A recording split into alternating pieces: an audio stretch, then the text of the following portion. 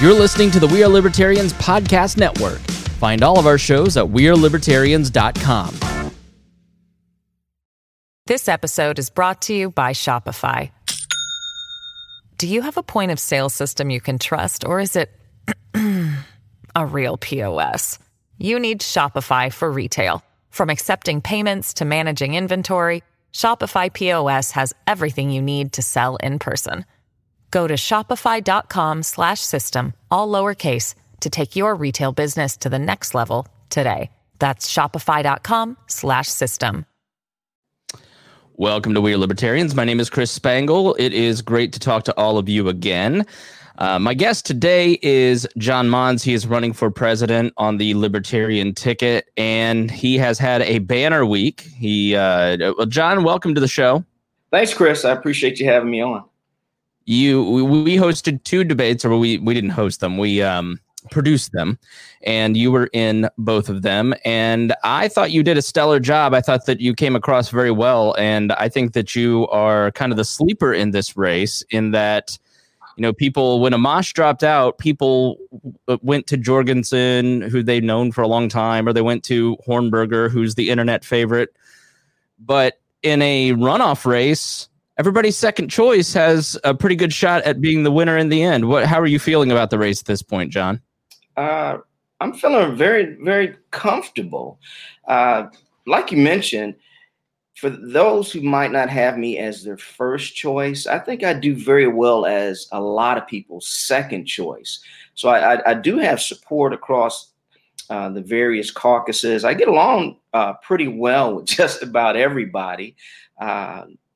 I think my sincerity comes across, and people like the way I present my arguments. So I think we're peaking right now. I think some of the other candidates have kind of fallen by the wayside, and we're picking up momentum, and things are looking really good for us. So let's go back to the John Monds origin story. Tell us about growing up. What kind of family did you grow up in? Was it a political household? And when did you start hearing about libertarianism? Wow. Well, I was born in Detroit, Michigan, native there, middle class background. Like a lot of African Americans, it was almost like I was born into the Democratic Party. Really didn't know anything outside of that. Of course, in Detroit at that time, Mayor Coleman Young was very popular, and Detroit has been run for decades by the Democratic Party.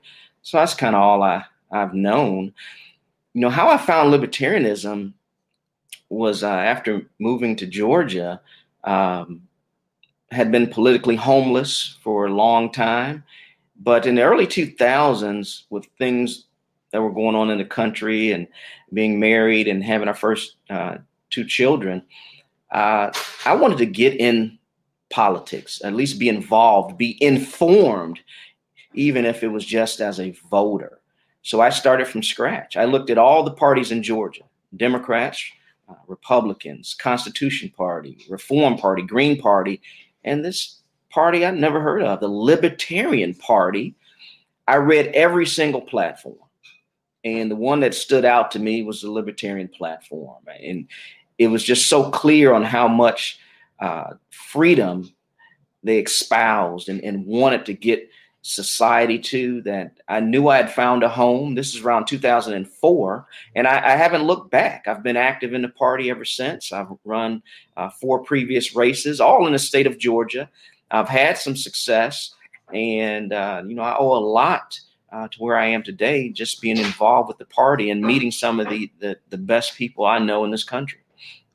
What was it about the platform that grabbed you? What are some of the issues that you read about that you were like, wow, this is it? There was the whole thing. I mean, how much it emphasized on freedom. And I think we'd naturally growing up pretty anti-authoritarian as kids, and society kind of beats it out of us. And luckily, it hadn't done that to me. I like being an empowered individual. I like being able to be in control of my own life and make my own decisions. And that's what resonated. Something that I knew I couldn't get with was all the rhetoric that the Democrats and Republicans talk about, when they lay out their platform, because they've had the ability to be elected in a lot of offices. It's easy to tell that they're just hypocrites. They don't do what they say they want to do. So, joining or being a part of either one of those, was not even on my mind. So you mentioned, a lot of Black Americans are Democrats, and you grew up that way. And there's a perennial conversation in the Libertarian Party. We need to reach out to more minorities. It's too white. There's not enough diversity. And, sometimes I think the ham-fisted approach is let's put up somebody who's Black for president, as opposed to let's just be friends with more Black people. I co-host a podcast with someone named Miss Pat and Dion Curry. And over the last year, we've had a lot of conversations about racial reconciliation. And that has been the best education for me in understanding where the libertarian message falls flat for people like Ms. Pat, Dion, who are very Democratic leaning.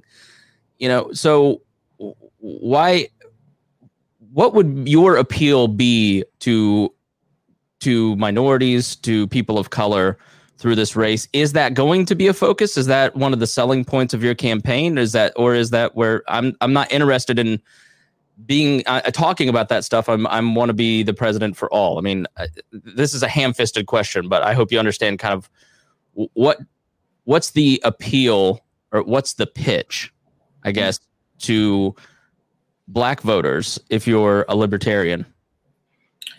The message is the same for any demographic. It's freedom.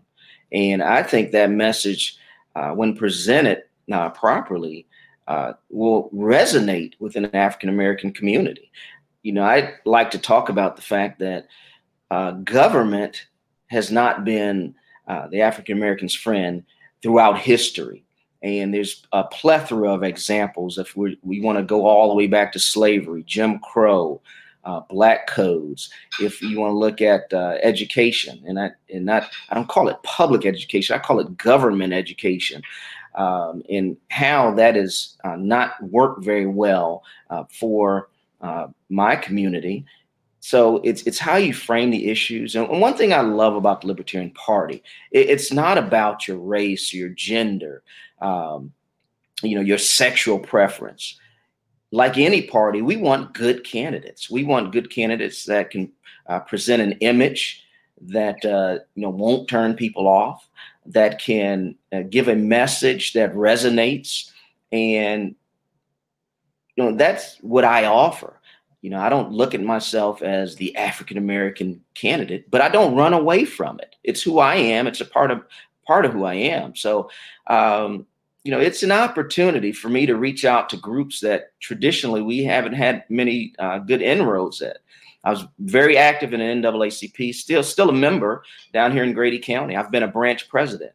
And I know a national board member who's been to my house. We worked on an issue in Grady County together. And I've reached out to him. He has informed me that he'd love to get me in front of more branches across the country just to present another option to the NAACP membership about, who are libertarians, what do we believe, and how can we improve things like criminal justice and poverty? How will we address the issues that face that demographic? What do we have to offer? And I'm looking forward to doing that. So we have a great opportunity. I look, forward to speaking to groups like my fraternity. I've spoken to youth groups. I've been back to my alma mater, Morehouse College, to speak. And the message is the same, though. It's freedom for everybody, individual rights and responsibility. Don't look to government for solutions. And I think we have a great opportunity this round. So you ran in Georgia 3 times, you said, and one of them was a statewide race where you got over 1 million votes. As you go around Georgia and you talked to voters, what are some of the top issues that resonate with people when you talk to them? This episode is brought to you by Shopify. Do you have a point of sale system you can trust, or is it a real POS? You need Shopify for retail. From accepting payments to managing inventory, Shopify POS has everything you need to sell in person. Go to shopify.com/system, all lowercase, to take your retail business to the next level today. That's shopify.com/system. I've run 4 times in Georgia. And my first run, for example, was a local school board seat. So I talked about choice, more choice for parents. My background has been, growing up, I went to private schools. I graduated from a public high school, a government school, and then I went to a private college, and I'm a homeschool parent. So I just said, I've been active in seeing different ways of delivering education, and the best thing to do is give parents options and let them decide what's best for their child. They shouldn't be stuck with just going to a government school, especially if that school isn't very, very good. In my county, the entire school system, every school in my system is ranked F by the state of Georgia.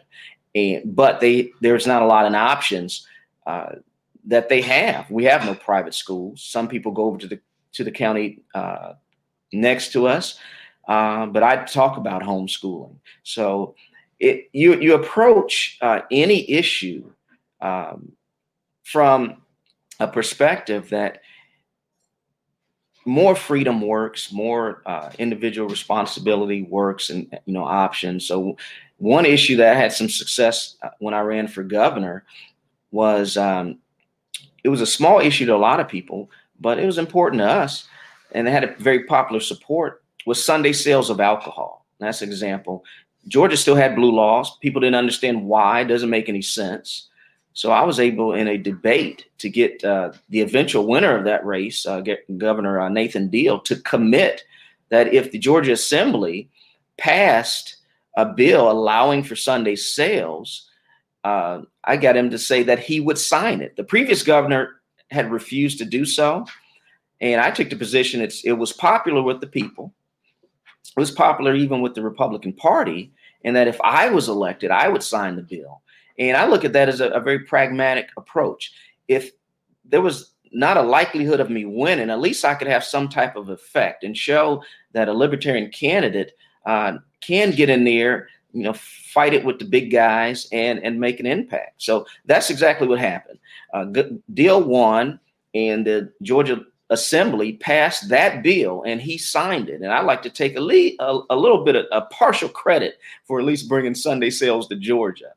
And that's how I approach every race. That's how I approach this race.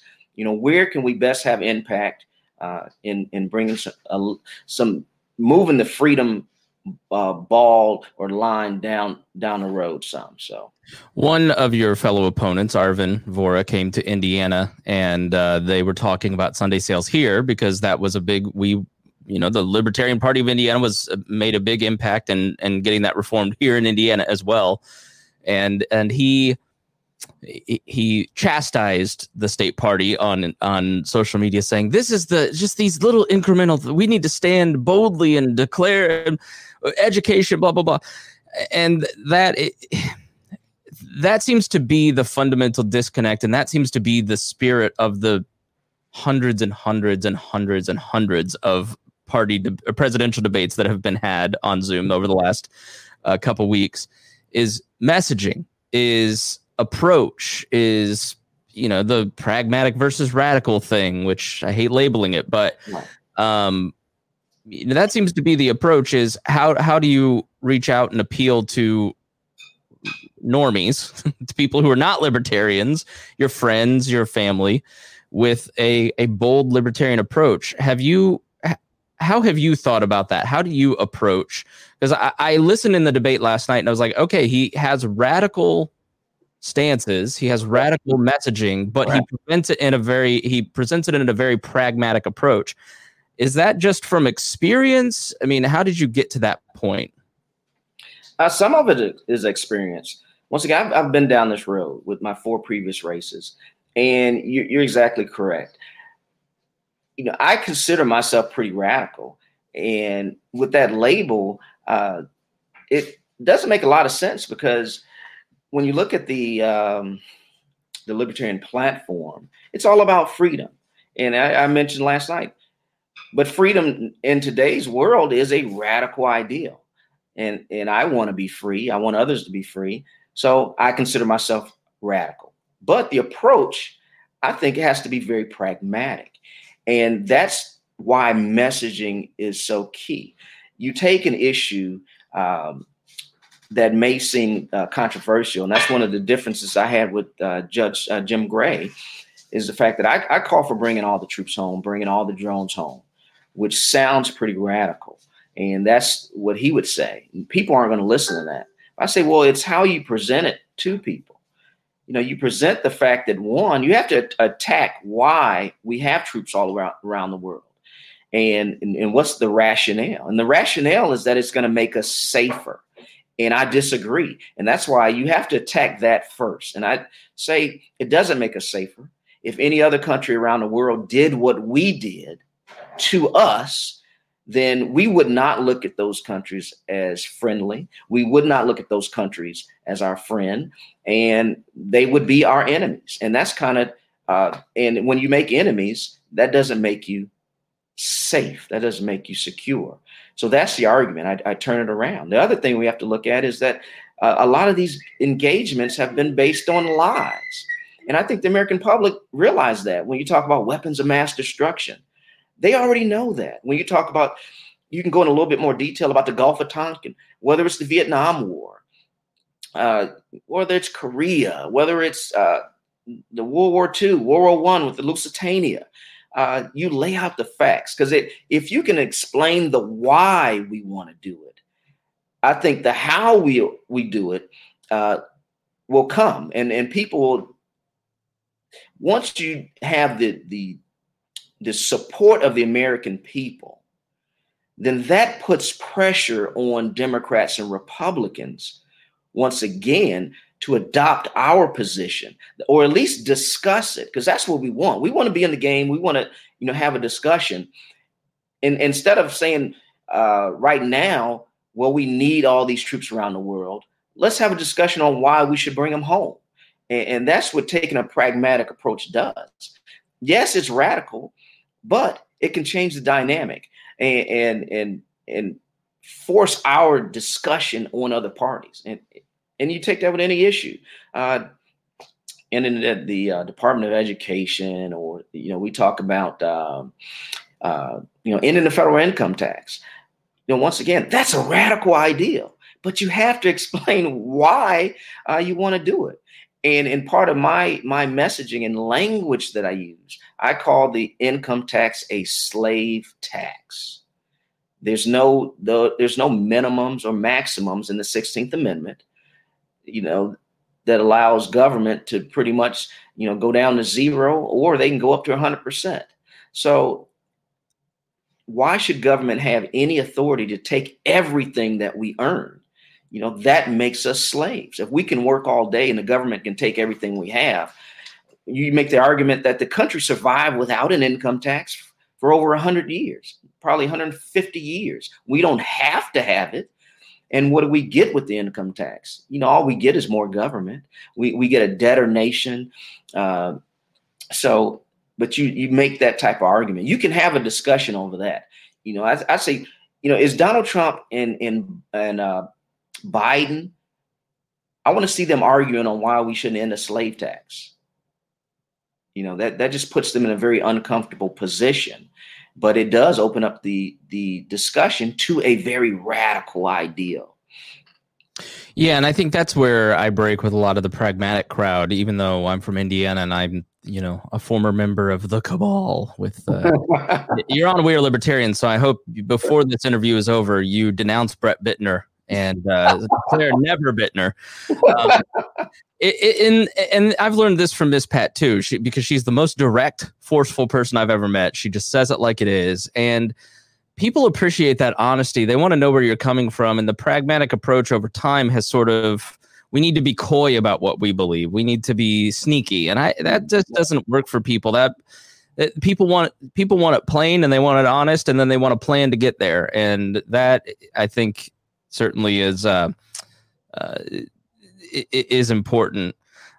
So with that being said, let's talk about the future.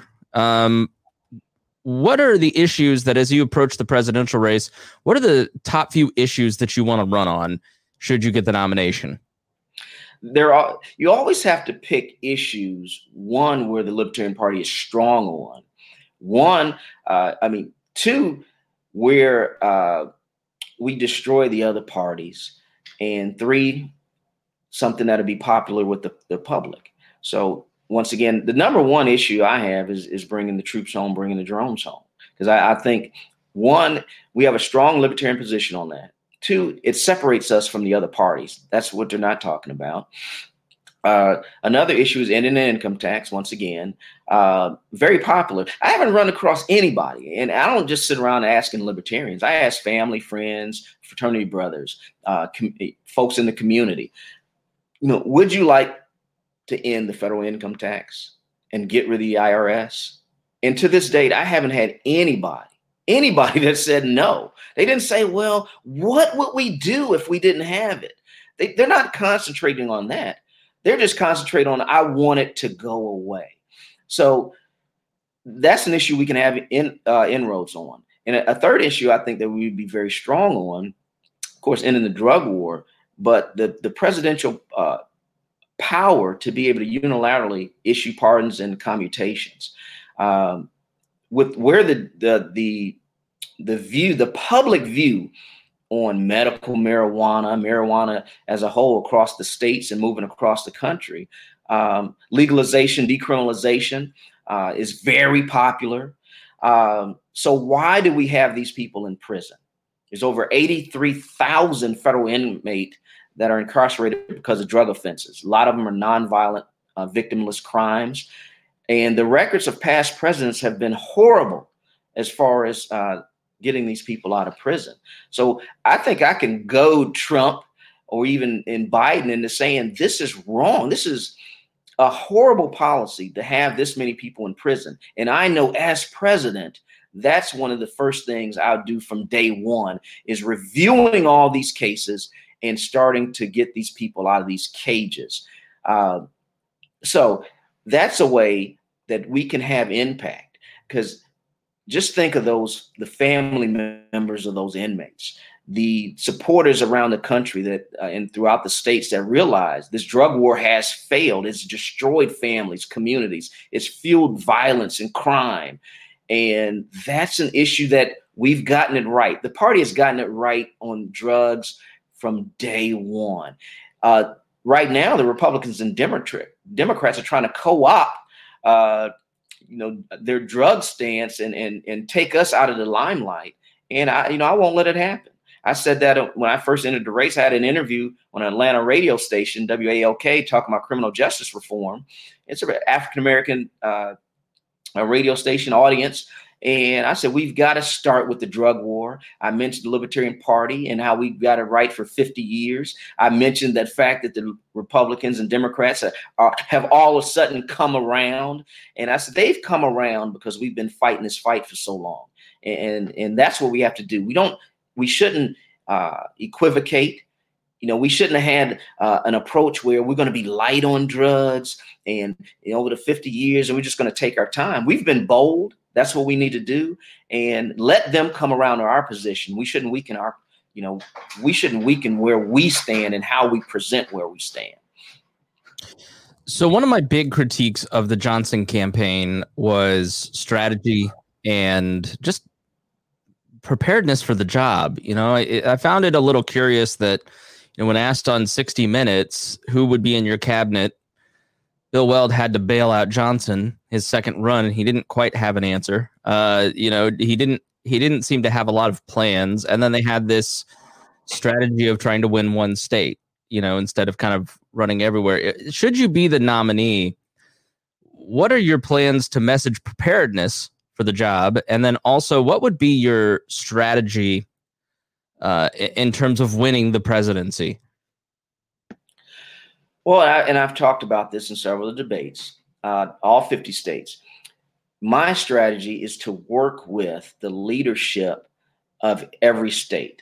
being involved with the LP Georgia XCOM, I know that's where the sausage is made. It's ground and everything. It's on the state level and the local level. So I don't want to be a top-down candidate. I want to be bottom up. And the way you do that is you reach out to every state, because I don't know their needs.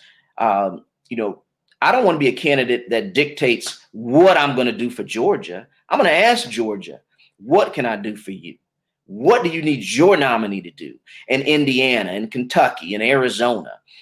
Then we can have a regional plan that we can hit events, say in the Southeast or the Northeast, hit multiple events. We'll coordinate that with the leadership, with the team, and go out to every state. And that's another difference I had with Jim Gray was we need to concentrate on 5 states and really make an inroad. Well, what do you say to the other 45 states? You don't matter, or those down ballot candidates. So that's my approach. But messages is key. Once I've already created a short list for Supreme Court nominees. One of my favorites is Scott Bullock. He works with Institute for Justice, and it's an organization that's solid. They do a lot of work with civil forfeiture reform and licensing. They've been to the Supreme Court. They've argued cases. So it's several of their attorneys that are on the short list, and you put that out there. So it's not just for them. It's not just a good strategy for the campaign, but you promote organizations that are doing the work. And they should get some recognition. So in doing that, if somebody goes to the Institute for Justice and say, hey, let me check out, what the Scott Bullock guy is all about and what the Institute for Justice is, that helps us. Maybe they get some more donors and things like that. So, that's the strategy. You have to be prepared and to hit any question and all that stuff. And nobody's perfect. Everybody's going to make mistakes. As a candidate, we all do. And that's why, I hate to see that Johnson didn't have as much success or was tripped up, but I understand it.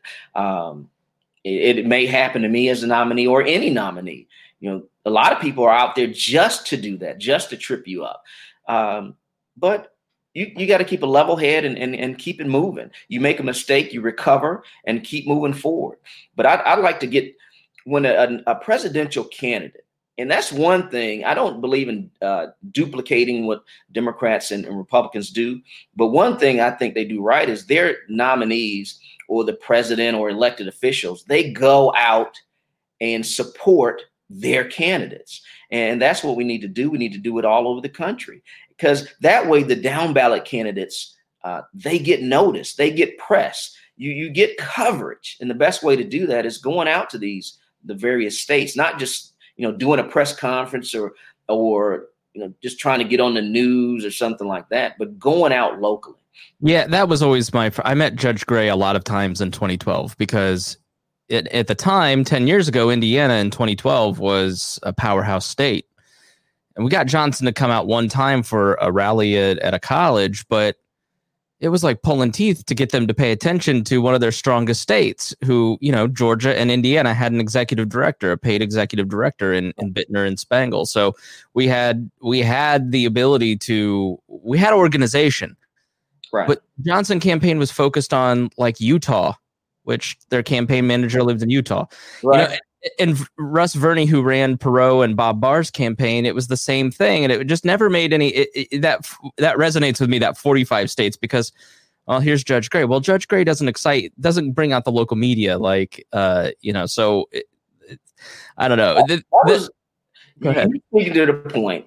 That's an example. And I try not to bash other candidates, but in Georgia in 2016, we were all set to have an event. It was going to raise us a ton of money, and it was going to be good for the Johnson campaign. It was going to be good for us, and we could not lock down a commitment to get them to come to Georgia, and that's something, So I've seen that once again being involved in the XCOM. That's not something I would do. I want to help.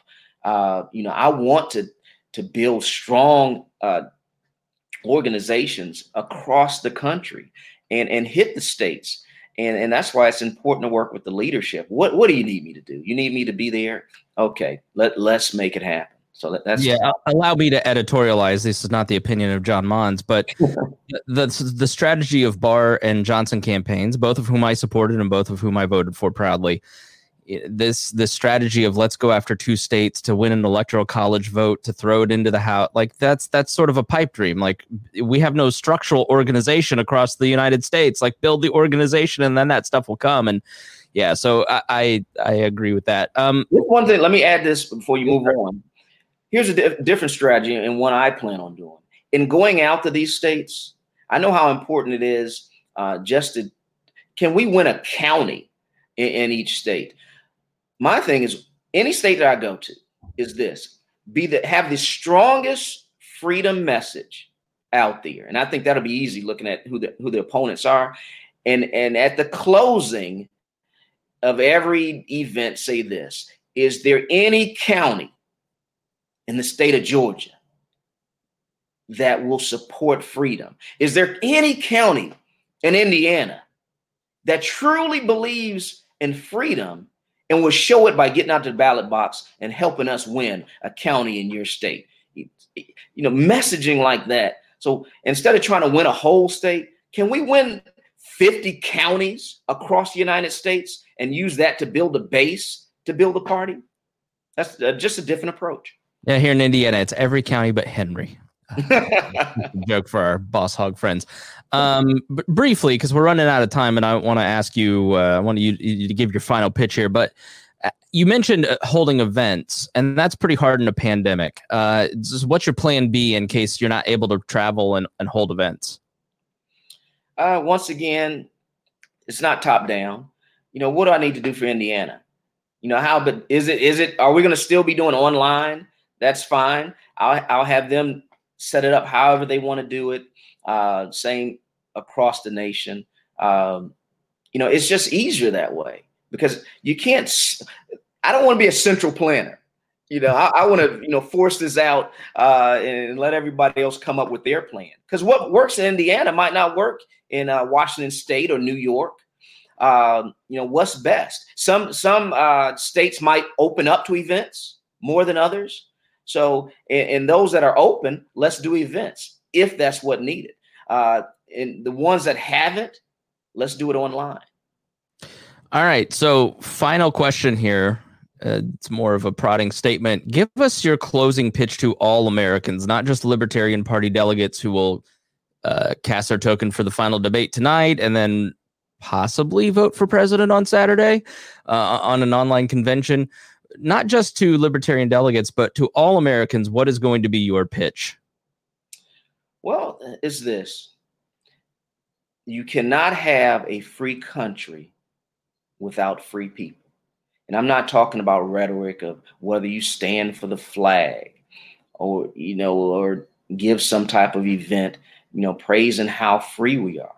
We have to look at, are we truly free? With the government closing down and nationalizing basically the entire economy, putting people under house arrest, is that what America is all about? I'm a descendant of slaves from Georgia, and that's not where I want to go. I don't want to, and it's not about one segment of the population. It's about the entire population and whether we want what we continually have or do we want something different? Do we want something better? And what I bring to the table, I think, is a message of freedom that will resonate with the people. And it's not just for libertarian, it's for everybody. All right. Your website is mons2020.com. If you want to know more about John Monds, please go check him out there. Follow him on social media. Thank you so much for taking the time. I know that your time is very precious. So this was a hard ask, knowing what all you've got to do. So thank you for spending the time with us. I appreciate it. And for your listeners out there, there's still time to get some debate tokens in, I believe. And on Saturday, I'd love to be your first choice. It'd be great. Let's get this thing over with and start working. Go for 50% plus one on that first ballot. But if I'm not your first choice, I'd love to be your second choice. I have broad support across the different factions of the party. The image that I portray, I think, has served the LP well. I owe a debt of gratitude to the LP for helping me in my life and making it better. And that's what I want to do moving forward. So thanks, Chris. Thanks for having me. And we'll see. You talk to me after Saturday. You don't mind if I come back, do you? No, you're always welcome here. Win, lose, or draw. Feel free to reach out to us. You've been friends and a fan for a long time, since the 2000s. So best of luck to you. Thanks, Chris. Take care.